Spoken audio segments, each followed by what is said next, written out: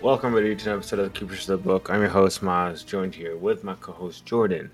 And join us as we return to the podcast as we're back on Legend of Korra, season 4, episodes. What is it, 1 through 7? I think 1 the through first, 7.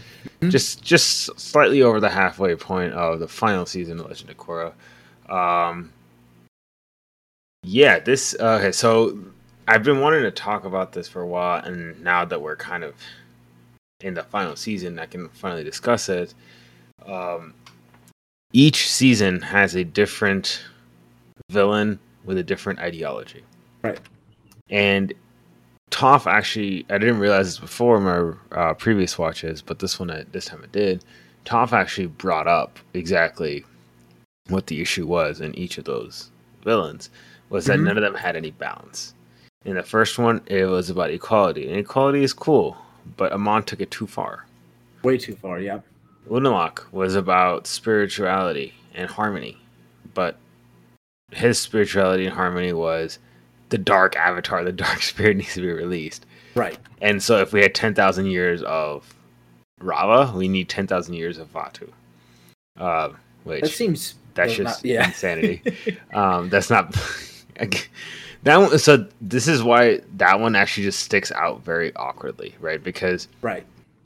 I just don't buy that anyone can seriously think, oh yeah, 10,000 years of spiritual harmony was cool, so let's have 10,000 years of spiritual disharmony. Like, that doesn't make any sense. No. Like, if they had just said, he just did it because he wanted to be powerful and he wanted to rule the entire planet, galaxy, universe, whatever it was, then I would be like, you know what, okay, fine, I'm okay with that. Because, that's basically what the Fire Nation was. Right. But for them to try to go down this, like, ideology line with Unalaq, it just felt weird. It felt like more push than it did. Yeah, it didn't feel natural. Yeah, it didn't feel natural at all with him. So then we moved on to Zahir, greatest villain of the Avatarverse, and he was about freedom, right? But he took it way too far. His was, I believe in freedom and, freedom from leaders. So all of you who don't believe that, I'm going to drag you down with me. Right. He didn't give anyone the choice, right? It's just like everybody's sinking with the ship, not just the captain. Right. And he wanted, the problem with him too was that, he said harmony is disharmony and we need to let go of our earthly tethers and whatnot. And again, it was, jump into the you void. can do that. Yeah, you can do that. But the rest of the humanity is not ready for that kind of commitment. Right. I mean, you can't just push them into that, right? Like, I'm sure you know of that teaching method, the sink or swim, right? If you want to teach somebody how to swim, sometimes you just throw them into the deep end. Right. And sometimes their animal cells will kind of take over, and then for the sake of survival, will do some amazing things. Right. But there's a reason you don't do that. Right. Yeah, but there's a reason you don't do that with 3-year-olds, because they will die. Right. And even if you do it in a controlled environment where they're wearing floaties, and there's a guy there ready to catch the kid and save the kid. There are safety nets there. Right. Zahir did not believe in safety nets.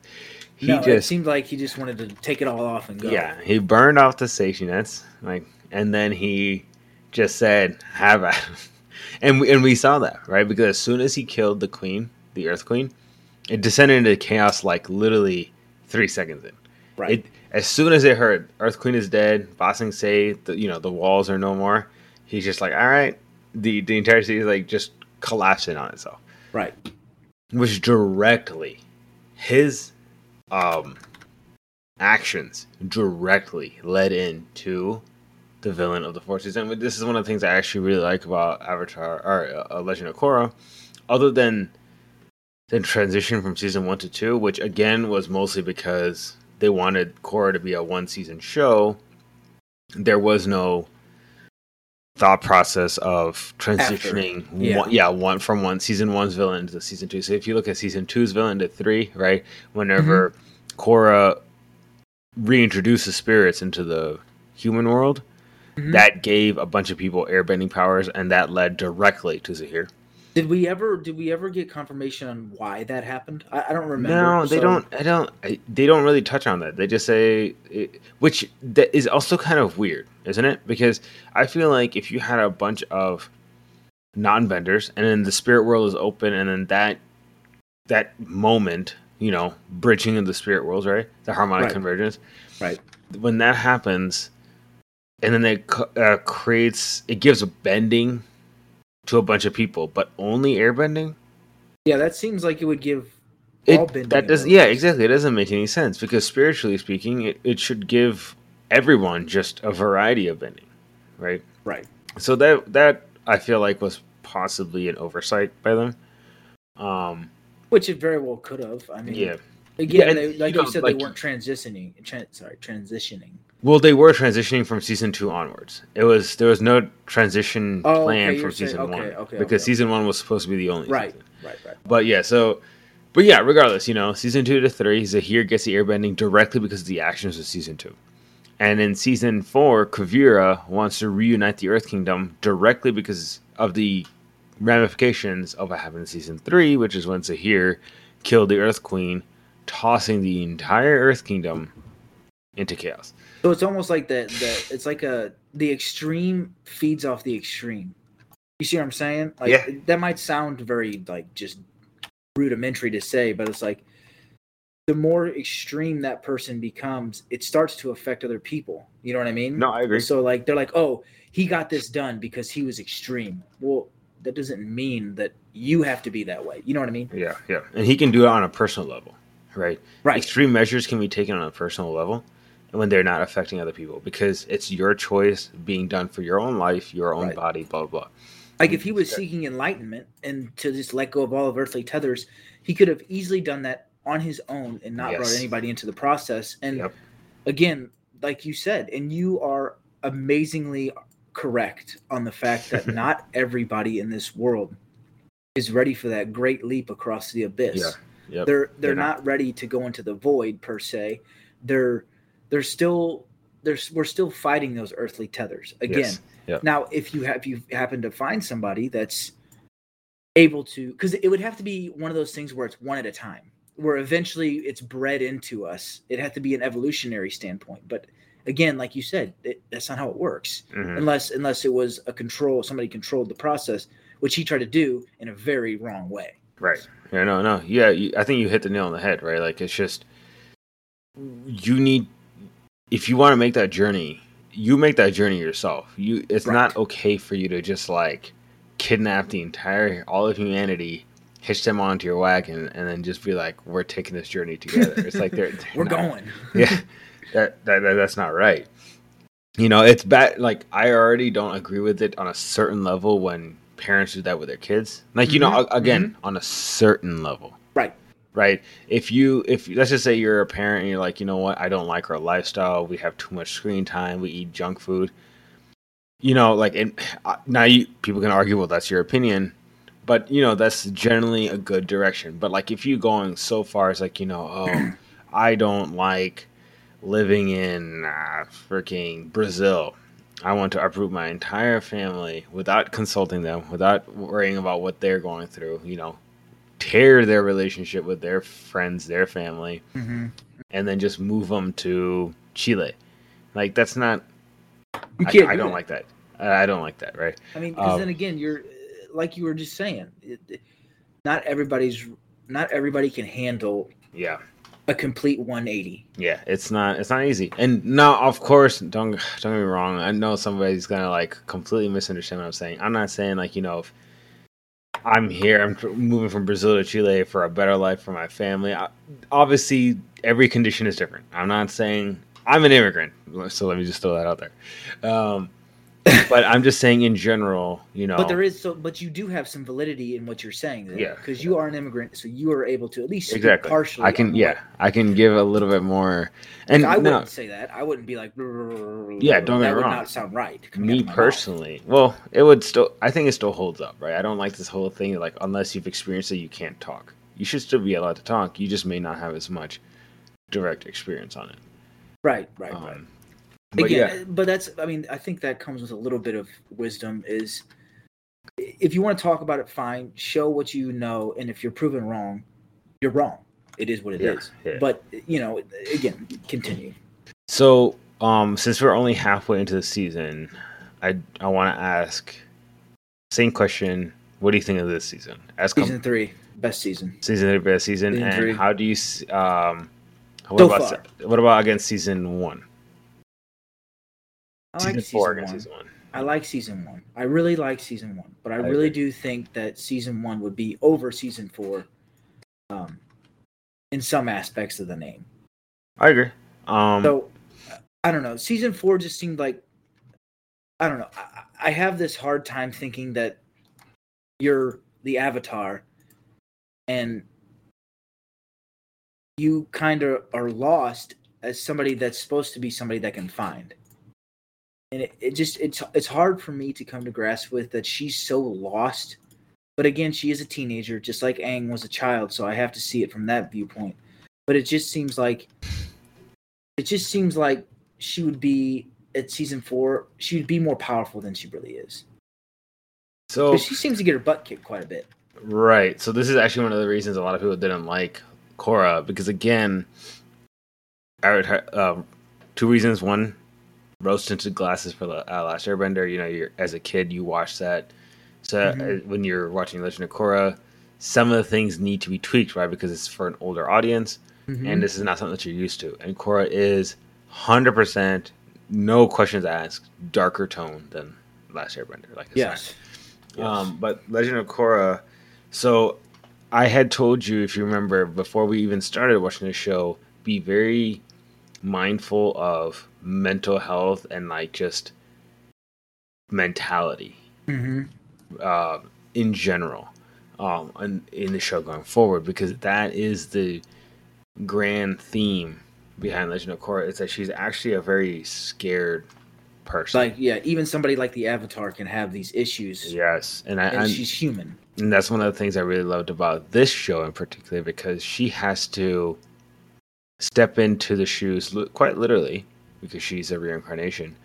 She has to step into the shoes of one of the greatest, most famous avatars of all time in Aang, who ended the 100-Year War and built Republic City and revolutionized the entire world, right? Like, has ushered in a new era of peace, prosperity, and progress, all that stuff. And it's like living up to your parents' expectations.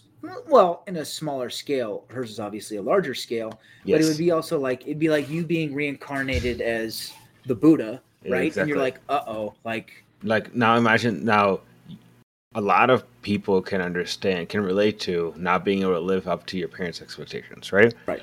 Now, multiply that by like 1 million, because of all the people that are out there. And also, it's yourself, right? It's expectations that people have placed on you from your past lives. So it's like, it's one of those things, like, it's doable.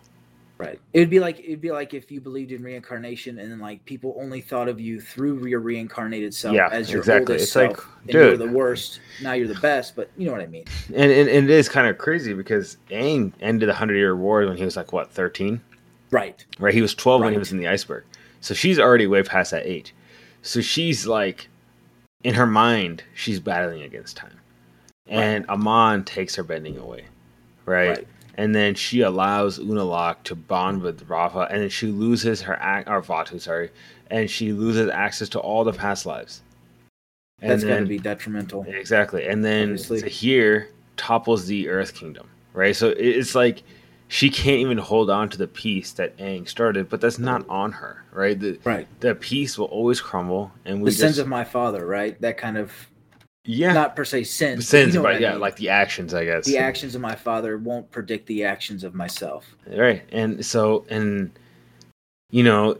peace will always crumble away, and we hope that it will build itself back up once the war has kind of run through its steam. And it's funny that Tenzin, the air nomad, doesn't come to the realization. I mean, he probably does. Obviously, we don't know the whole story between Tenzin. You would think that his advice would be that, Korra, everything is cyclical. You're going to go through the hard, the good, the bad. Yeah. Preaching that realization to Korra probably would have helped her in the long run, but it doesn't seem like she got that from Tenzin.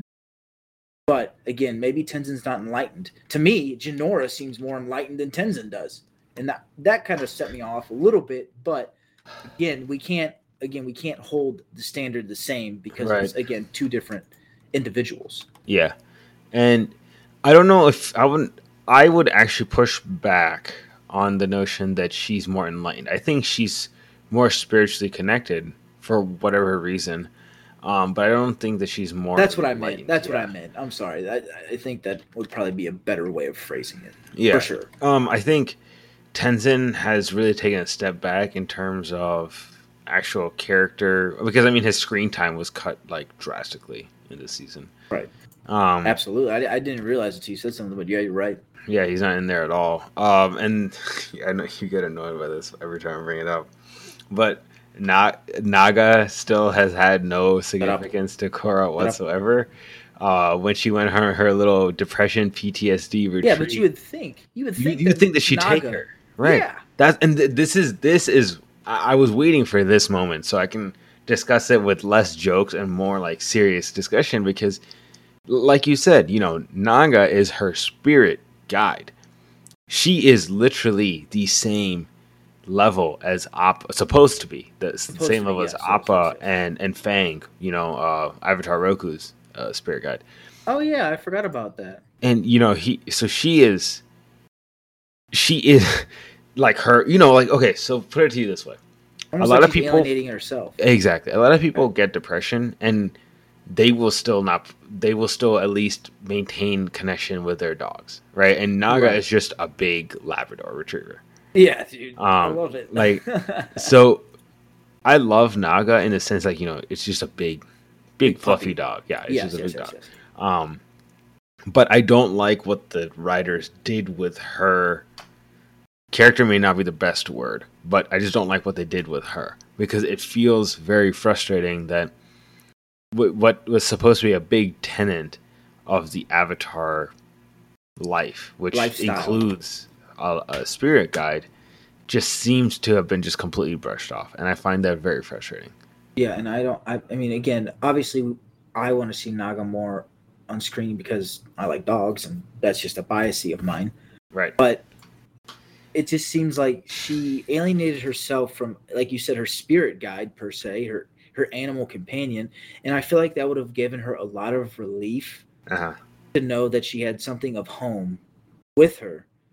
Exactly. Now, of course, people can argue on that, and this is me playing devil's advocate. Sure.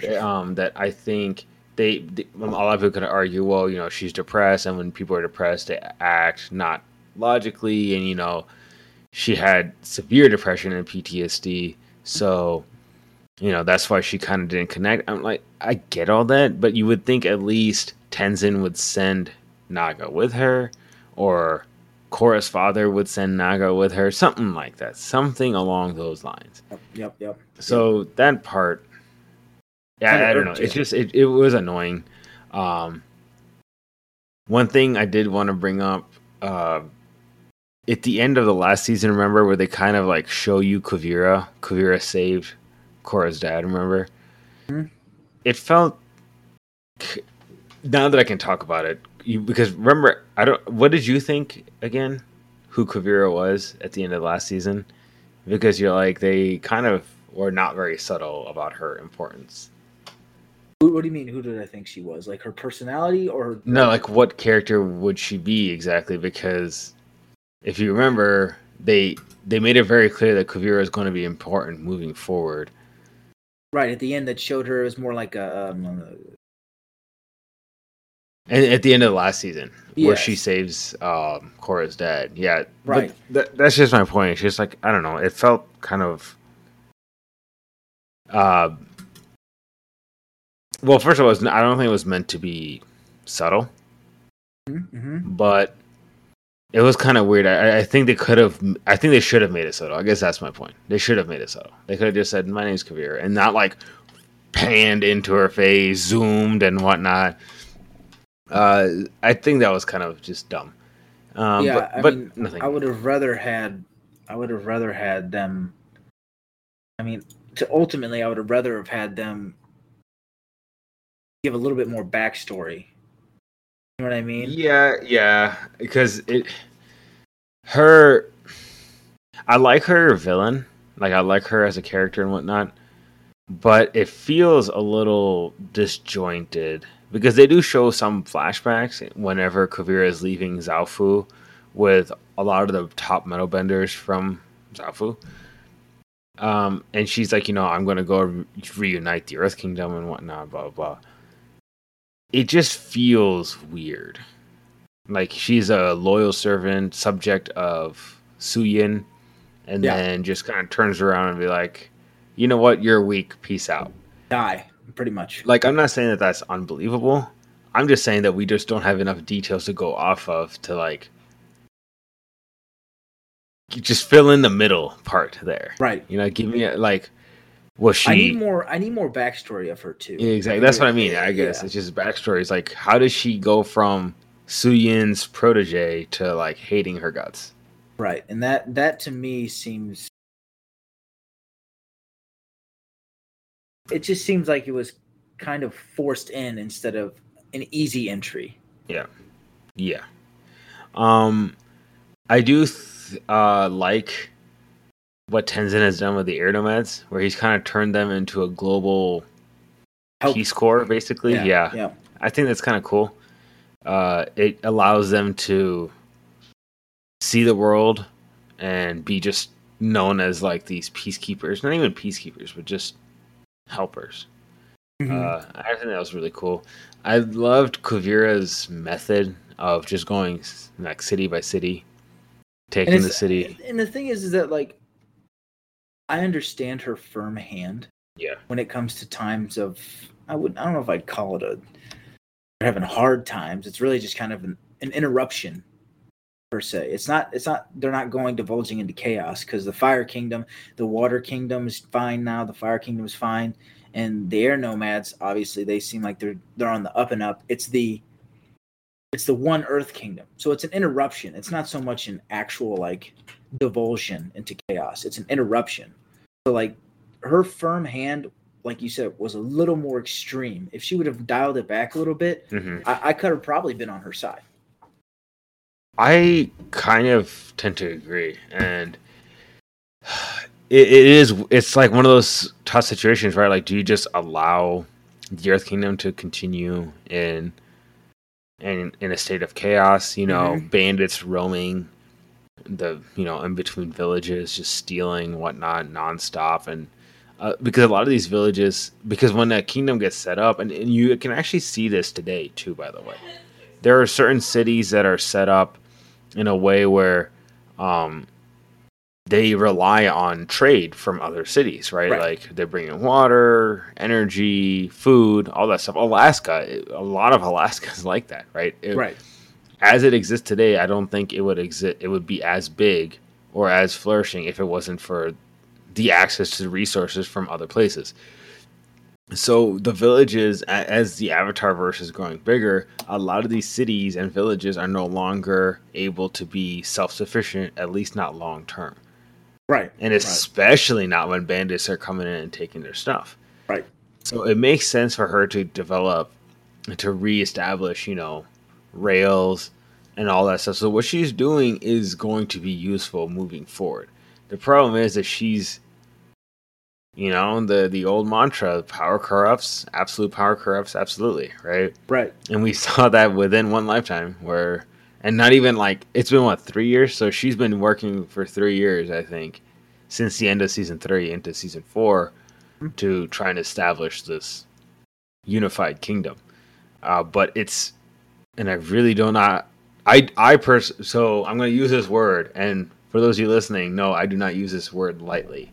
It's essentially fascism, right? Yes, It's very authoritarian, and I know a word like that is very overused in my opinion these days. Like everything that I disagree with is fascist. Mm-hmm. No, but hers, it really is. She's extremely authoritarian, and she has essentially said all this resources. If you want my protection, you have to sign this treaty, and then your resources will be distributed along with the rest of the resources within the kingdom. Right. which on paper that makes kind of sense, right? If I'm going to be a part of a kingdom or a nation or whatever, then your resources will be put up into the market, but that should be handled decentralized, in my opinion, not Yes. from Yes. one person. Yes. Yes. It should be. There's. I mean, ultimately, the best case scenario, in my eyes, is that it'd be a council of people. Even a council, that council Still be is better corrupt, than one person, but the issue that I think ideally what she could have done, in my opinion, was if she had just established a strong police force, not even a military, a strong police force where, we'll establish this rail network connecting all the major cities and villages in the Earth Kingdom. And then now all of you pay taxes to maintain this military / police force. Mm-hmm.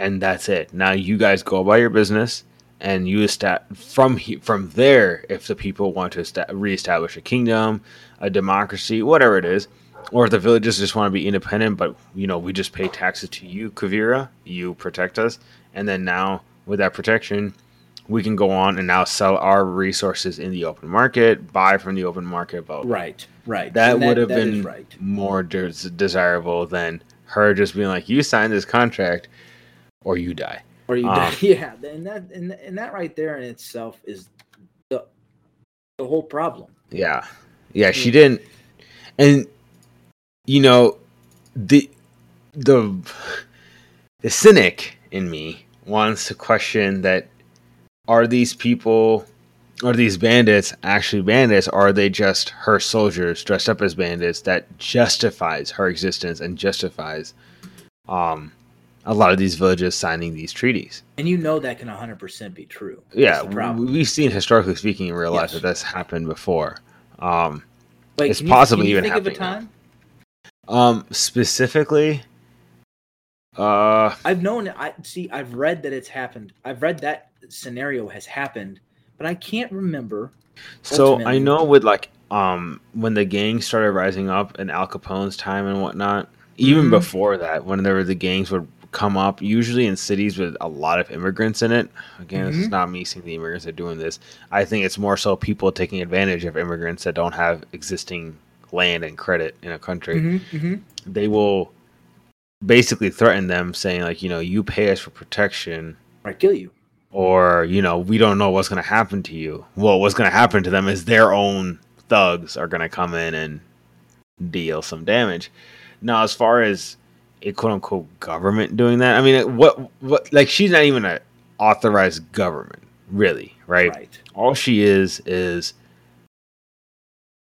she essentially is a gang. She's just more well funded, right? She took the funding of like the richest people in Southwood, so she's just a gang that's just really well funded. But I know that's happened in America. I think that's happened in parts of China. I'm sure it's happened in Europe, like especially in the medieval days, where they, false flag attacks. That's essentially what that is, right? It's a false flag attack. Yeah. You say the bandits attacked you. Now the army comes in, and now they've justified their existence. Lethal force, pretty much. And that's how. Today's political world, to be honest with you, that's kind of how it goes. Yeah. They create the problem so they can try to fix it. Yeah, so they can, problem, solution. Right. And it's funny that, like, you go through normal day life, and they're just like, oh, did you see that? Blah, blah, blah, internet, blah, blah, blah. And I'm like, well, yeah, do you understand why they did that? And they're like, well, just because they're bad people. It's like, whoa. Yeah. It's because we're the good, they're the bad. Right. Our religion is the one that's good, and their religion is the heretics. Their soldiers are the savages. Our soldiers are the heroes. Like, there's an old meme about that on Facebook, I remember, where it was just like two identical looking factions, just one red, one blue, and then they had that whole thing labeled. It was kind of funny. Yeah, and the bad thing is that, people do that to themselves in real life. Like, they create a problem that they then now have to fix, and it just doesn't make any sense to me. Why create the problem when there was no problem in the first place? But that's how you gain power, right? Is like, if you can, because the fear of instability. Because this is what I love about the Avatar verse, is because it can create conversations like this. The fear of instability Is huge. is massive. That Yes. alone, people will give up their freedoms, people will give Right. up their resources, their wealth, they'll give up everything for that fear of instability. Right. And ultimately, there's nothing that's actually unstable. It's just on your head. Yeah, exactly. Because it's funny, like, we can do way more than we think we can do most of the time in most situations. But again, there are some situations that you can't control. You're an average citizen, the government comes in and takes your whole city. You can't fight an army by yourself. Right. But there are things that can be done, and there are things that you can do to minimize that suffering within oneself. Right. But that takes effort and insight and knowledge, which most people don't have. Yeah, unfortunately. Yeah, and I think it's because, again, fear. The fear blocks them, and so it's not. Don't take us the wrong way, guys. For any of you listening, it's not us blaming the people. It's, I think, people need to kind of come to terms with, I don't know this, and have that curiosity and the drive to ask questions and figure things out and whatnot, because then you can start really progressing in your life. And it's painful. Progress, change is painful. I wouldn't even say painful is the right word. I would say more so uncomfortable, because it can be painful, but more so than anything else, it's extremely uncomfortable. Right. And here's what I've noticed on my path in life is that, once you start to accept change, you start to accept a lot of these things that are painful, and they're going to be painful, but you're able to deal with them in a healthy way. You end up coming out the other side. Obviously, you jump to the dark, you come out the other side, there's the light. But it's just crazy that, we get stuck on these moments where it's bad, and then we don't realize that all the good that came from that bad moment. Yeah. No, it's... I could be wrong, Maz. Again, I've been wrong so many times in my life. I could be so darn wrong. But I hope to be right.